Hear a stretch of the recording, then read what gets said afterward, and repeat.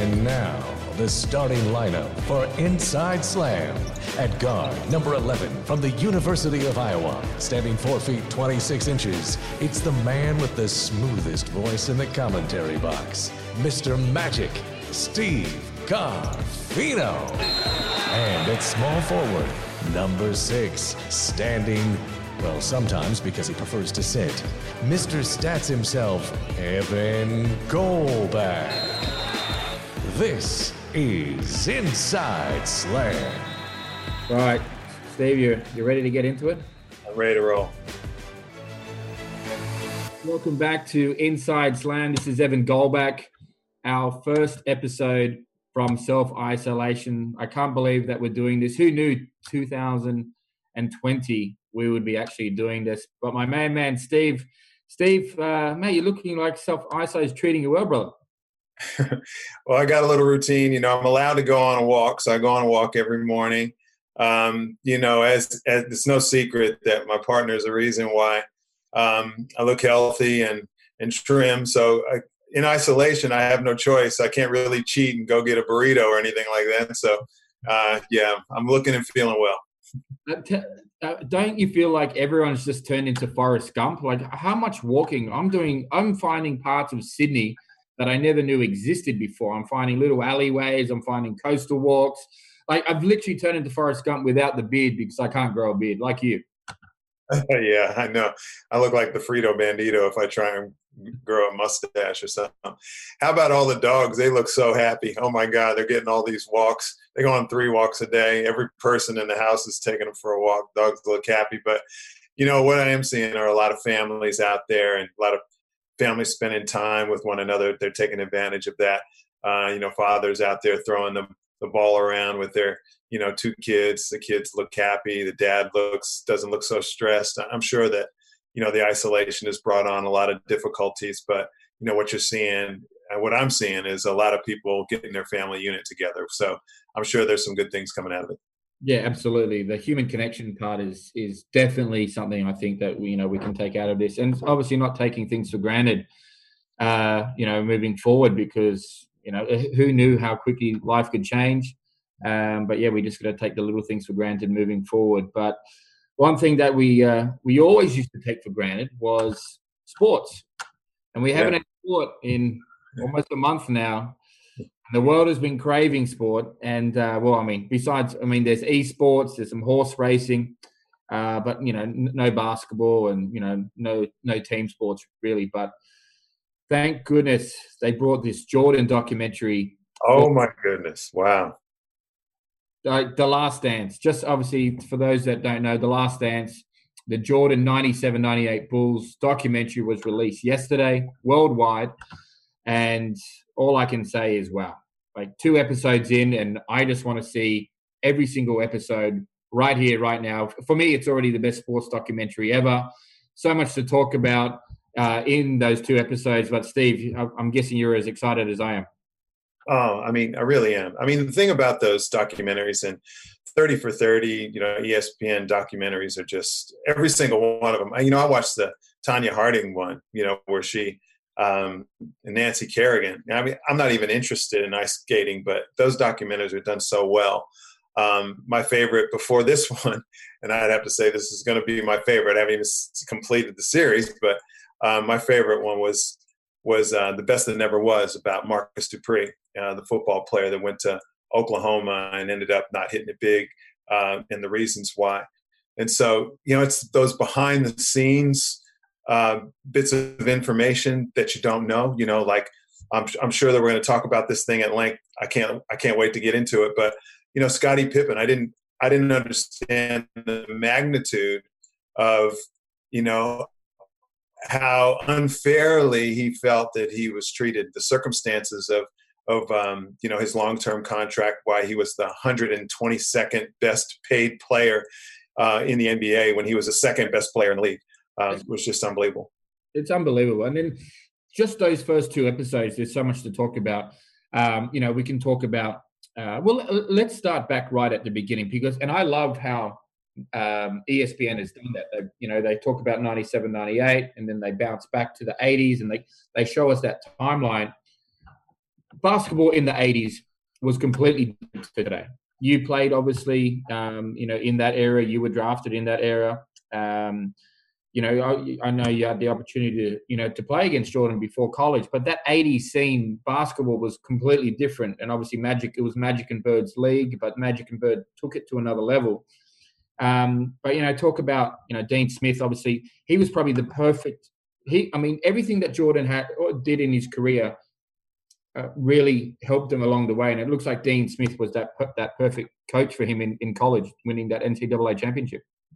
I think that, Michael Jordan's career, it was like a perfect storm of things being timed at the perfect place and time for him. Satellite TV comes in when Michael Jordan comes into the league, basically, or comes into college.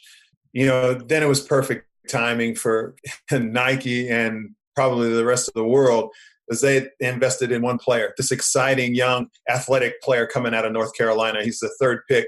Are you crazy? Because everybody in the past, shoe companies tried to get the best players. Converse had Magic Johnson, had Larry Bird, had Isaiah Thomas.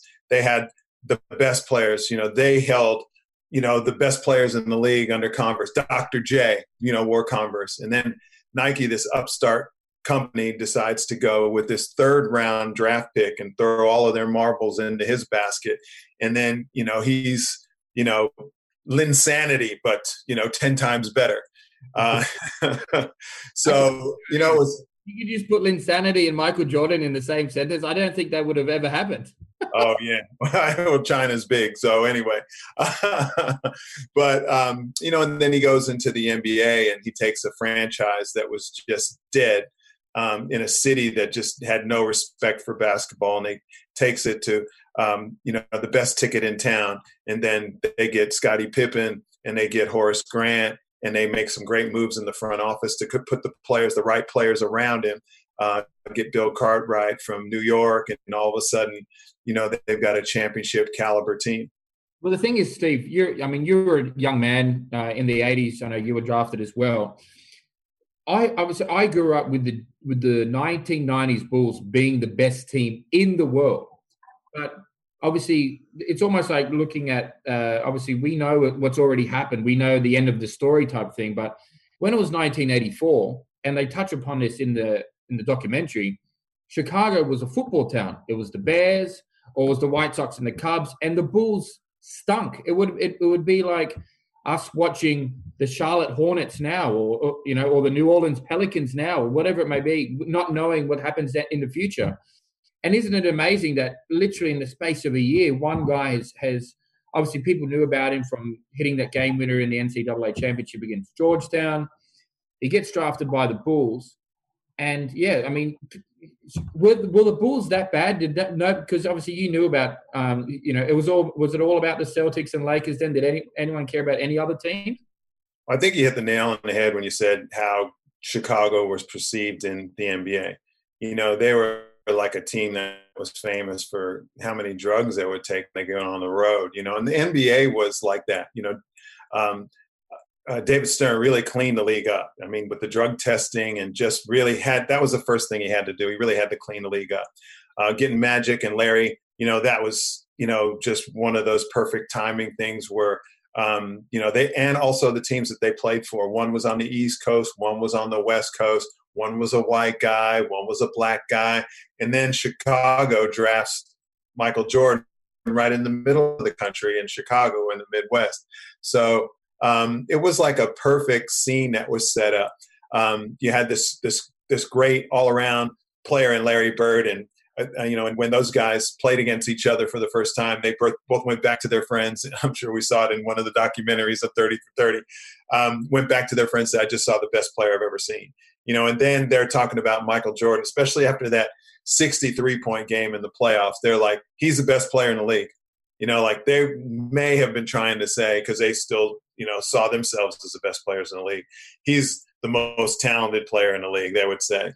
And then they'd be like, oh, you haven't won yet. They'd be trying to throw these obstacles. But I thought what was interesting was James Worthy, being a teammate of Michael Jordan's in North Carolina, saying that, here's this kid we've just had this 2.5 hour practice and I'm exhausted. And then he wants to play me one-on-one. Yeah, I play one-on-one.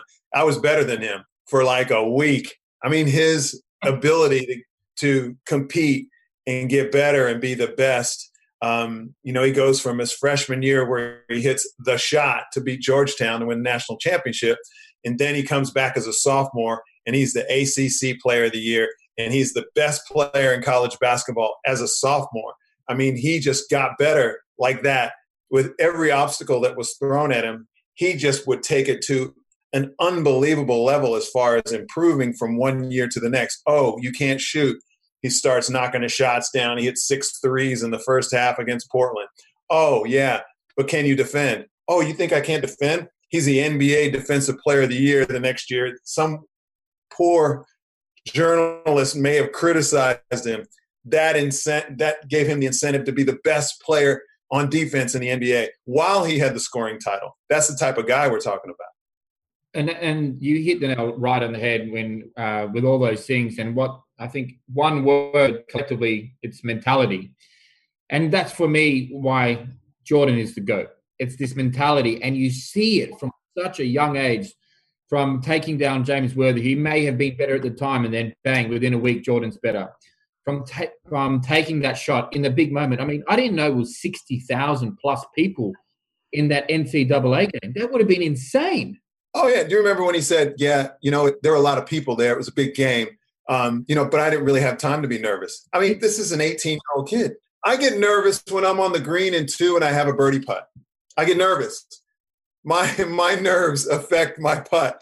When I'm putting for birdie and when I'm putting for bogey, those are two completely different things. I mean, this guy, and I think that Bobby Knight, when he's talking about that team in '84 and that team in 1984 for the Olympics, the USA team, that people don't know, but their practice games were against pros. They'd go play against the pros that were living in Chicago, or they go play against pros. They were playing against these pros all around the country. They were wiping them with the floor. It didn't matter what pros they put on the team. That team right there with Ewing and Wayman Tisdale and Michael Jordan and Chris Mullin, that team right there, they were wiping the floor with professional teams. Wow. And Michael Jordan was just carving anybody who got up in his way. So then he goes into the NBA. He's like, I've been destroying these guys all summer. Yeah. So he goes in as a rookie and turns maybe the worst team in the league. He gets them into the playoffs somehow. Oh, it's just incredible. And that's a really, these little mental things that we see throughout the documentary. Like, imagine being an 18-year-old rookie. You go into an apartment, you're in a hotel, and these guys are older than you, and, they're trying to haze you as a rookie. You walk in, and there's booze, there's women, there's drugs. I would say 9 out of 10 rookies are like, well, if I want to be accepted by the team, I'm probably going to go into that room, right? And Jordan's mentality is like so single mind focused. He's like, no, that's not for me. And then becomes the leader of that team. And then I totally forgot that the second year in the league, he gets injured, right? And it's a pretty serious injury, and he wants to come back. And obviously, we see this is when the conflict with the owners starts with Brian Storff and Jerry Krause. But the fact that he came back from injury gets them to the playoffs when Chicago didn't want to make the playoffs because obviously they wanted that draft pick. He's like, no, I play to win. Every single game I play to win. Dean Smith says that, I think Coach K. Was it Coach K? I think it was Bobby Knight. Bobby Knight is like, he doesn't have that off switch. Oh, no, it was this Dean Smith's assistant. Roy? Yeah. Roy Williams. Roy Williams, who was the coach of North Carolina now. Yeah. North Carolina. Yeah, he said he doesn't have an off switch. And then so he gets 63 points against the Boston Celtics with 4 Hall of Famers in a year that he's come back from injury. I mean, that is insane. And it hasn't been beaten since. And it's just little things I've forgotten about. The court was smaller. you have to be more athletic in a smaller court. So, yeah, I mean, do you know when the actual the court size changed? Because imagine Jordan in today's league with the amount of room that they have. The guy's going to average 45. You know, when you watch highlights, I know that they would swing the ball and Michael Jordan would be like wide open. The defenses aren't, what they are now. People say, oh, people don't play defense now. And you say that, like they played defense in the 90s and, they were just a lot of thugs in the league in the 90s. There was harder fouls in the 90s. Yeah, that's true. That's true. But teams are coached better. They're better defensive players. They have 5 guys on the court that can move. Back then, I thought what was you have to remind me if I get off track here because I'm so excited about talking about the things that we talk about. But how about the mentality of the league back then? You built your team around a center, a great center. It was in the '84 draft. They picked Akeem Olajuwon first, and everybody was like, no one would disagree with the fact that you build your team around a center. And then when they even spoke to the coach, they said, what do you think about Michael Jordan? He's a great player. You guys did very well in the draft. He said, well, he's not 7 foot, but, we're really happy with him. And then people would say, Mark Eden, he said, you don't build your team around a guard. You build your team, from the middle out. That was the NBA's mentality back then. So here's a guy who comes in and proves that you can win with an unstoppable, guard that plays with passion and intensity and athleticism and, sheer highlights every game. I mean, it was incredible. I don't even remember what we were talking about then. The best guys before him, Bill Russell, Wilt Chamberlain. I mean, Julius Erving. He was a small forward, I believe. He's a big guy. And then it kind of changed. Obviously, Magic, 6'9" point guard. So a little bit different. Jordan's only 6'6". Larry Bird 6'7". So this is a guy that's 6'6". That's literally changed the league. But I mean, like I said, there's so much to dissect about this. I'm really excited about the mentality part. Even when they went to Paris, and I don't know who was on the bench. He's like, oh, I got my first championship. And Jordan just goes, and he just gives him that look like, son, you've won nothing.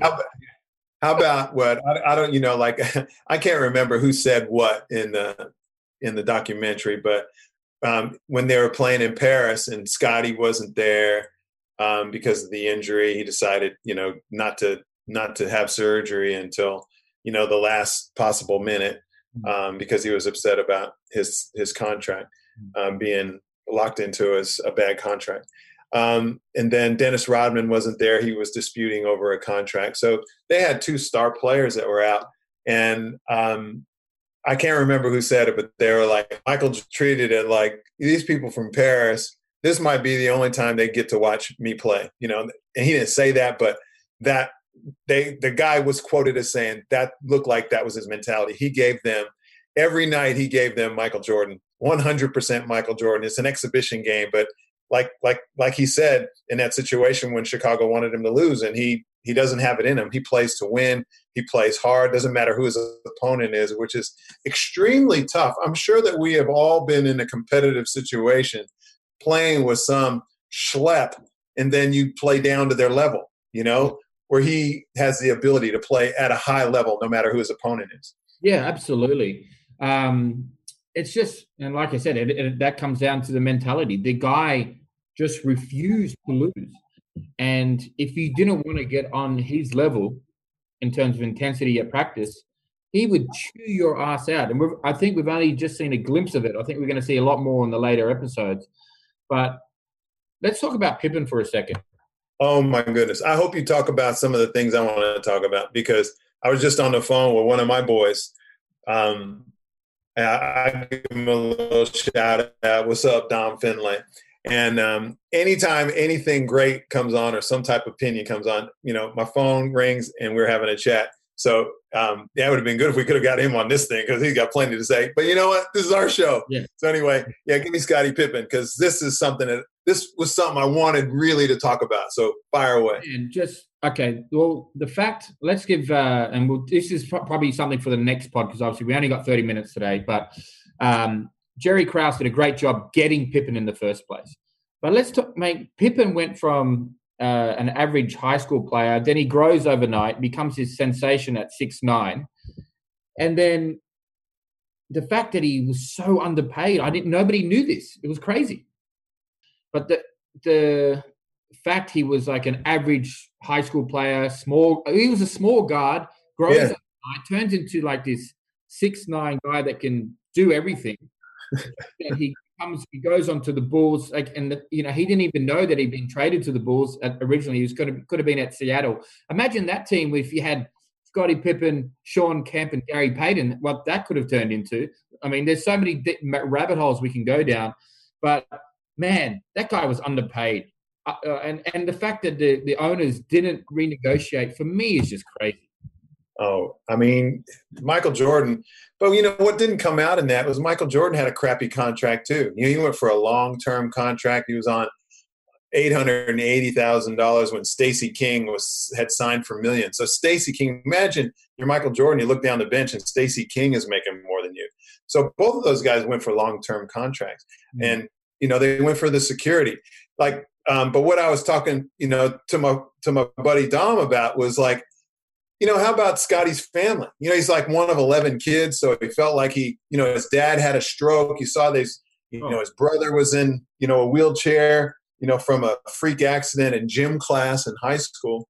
Yeah. And so here this guy is, probably got his family on $60,000 each.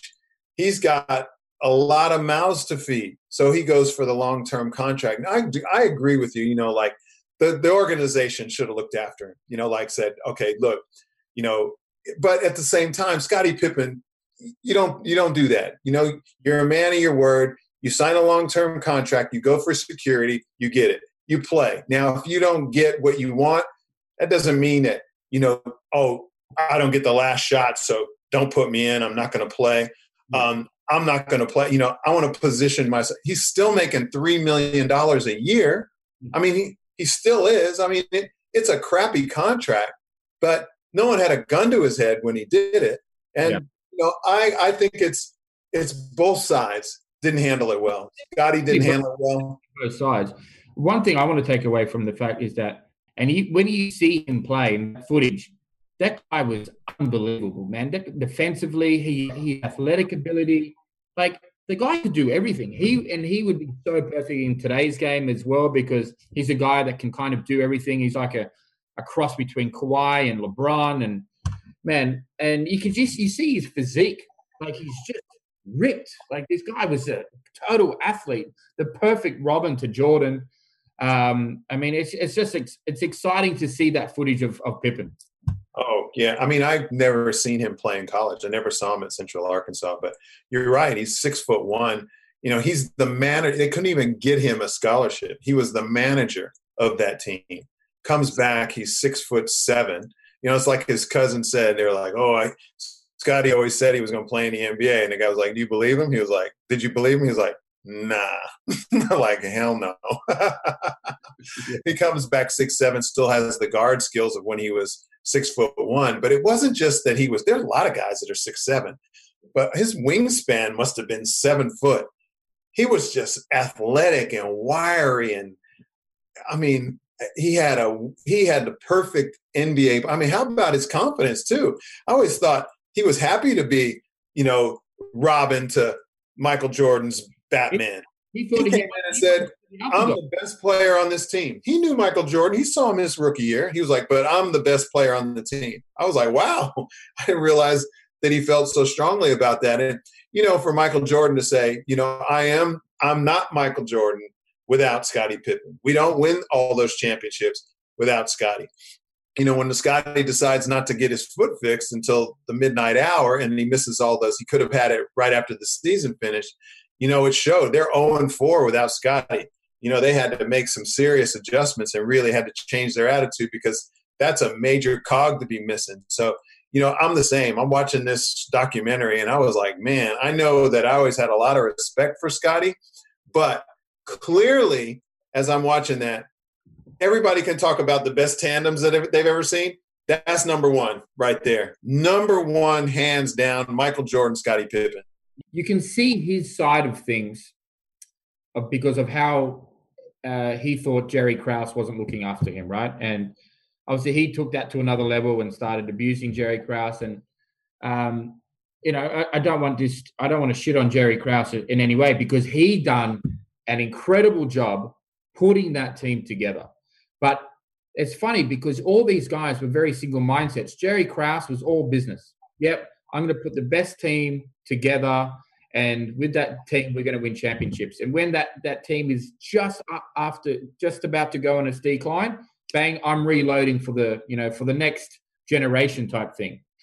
And then you see Jordan's mentality of, he wasn't really empathetic to Scotty. He was like, nah, Scotty did the wrong thing. He should have done this. Because it was like they all had single mindsets, but they could all bring it together to get those championships. It was a collective minds that were just super, super strong, and just with that will to be winning all the time. And I think that's why the Bulls, as a collective, I think that's why they won. As I watched the documentary, I'm thinking, I'm so surprised that they hung together. Like, because of all the things you just said, they had guys going in completely different directions. You got Dennis Rodman, who stays out all night. I heard some stories that Luke Longley, expressed to us on our show, that, this guy could go out all night, could drink all night and do whatever, and then play with more energy than anybody on the court, and had the respect that, if you're going to go out, that's fine, but you better bring the energy when you're playing against Karl Malone and Wood. Steve Kerr, he had a determination. Scottie Pippen, felt like he was hard done by. It's like they got all the winners, and it's like winners mentality, and they got them all in that one basket. And then the person that kind of made it work was Phil Jackson. I mean, he was the perfect coach for these guys. Oh, yeah, he's the perfect coach. But then Jerry Krause can't stand him. He's like, all right, they've won 5 championships, and this year is your last year. I don't care if you win 82 straight games. You're not going to be the coach next year. And that's what I don't understand, because let's think about it. Let's think about go down a little wormhole. They could have probably won another. They could have gone pretty far the next year. Like, Jordan could still play. And then, you got Kukoc. If they renegotiated, but it was like Jerry Krause. He needed to have. He had so many big egos. Jerry Krause, man, the guy just had almost bigger ego than Michael Jordan's. It seems weird to say, but it is. Oh yeah, I mean, and I think Steve Kerr brought it up. He said, "Look, he didn't want to take any credit away from Jerry Krause. He did a great job of building that dynasty Bulls team." But he couldn't get it out of his own way. The thing that he loved more than anything wasn't getting Michael Jordan. It was getting Horace Grant and Scottie Pippen, because those guys were 2 guys that everyone wasn't after. Michael Jordan was North Carolina. Everybody knew about him, but he loved getting that guy that nobody had heard about. So then his next big project was Tony Kukoc. He was like, people just didn't get European players back then. Here's Tony Kukoc. He was saying he was better than Michael Jordan. He's like 6'11". He's like 6'10", 6'11", and they call him the waiter because he just serves. He dishes out the assists, all that type of stuff. He loved being the guy that I found these guys when no one else could. He didn't really like a successful team. He liked building the successful team, but then once he had it, he didn't feel like he was getting the credit. He got the credit for putting the team together, but then it turned into Michael Jordan. It turned into Phil Jackson, the wonderful coach, and Scottie Pippen. He's underpaid. The management doesn't look at him. He didn't like success. He liked building it. Yeah, and you hit the nail on the head. He liked building it, but it seemed like he was never actually happy with the end result, even with these championships, which is pretty crazy to fathom. But listen, that's just the first 2 episodes. Like we said, we can talk about it all day. But listen, Steve, I'm just glad that we're able, Inside Slam is back, and I'm glad that we can do this. It's obviously taken a couple of weeks to kind of digest what's been happening in Australia, but thank God for The Last Dance. Thank God for Michael Jordan. Thank God for ESPN for putting this incredible documentary together, because that was just 30, 40 minutes of us chatting, and I could talk for another 5 hours on it. But, now the LeBron Jordan, the LeBron versus Jordan is going to come back. We can talk about, Phil Jackson a little bit more next week. And, they're going to bring in Dennis Rodman and Tony Kukoc and a few, obviously, I think episode 4 is Jordan going through the Pistons finally. So, yeah, so much to talk about, Steve. But, mate, I'm just glad that we can talk about it in a safe environment like this and get back on air. Oh, yeah. I mean, I've enjoyed it thoroughly. Obviously, I've got to change my attire, get some Air Jordan stuff on. But you know what I'm thinking after, as we have this conversation and as I'm enjoying the documentary, The Last Dance, I hope there are film crews following around LeBron James because, oh my God, his career and Michael Jordan's career, you can be the biggest Michael Jordan fan, in the world, which I think I'm probably up there. He's my age, so I got to watch him turn into Michael Jordan, which is super exciting, and then watch him become, in my opinion, the greatest player that's ever lived.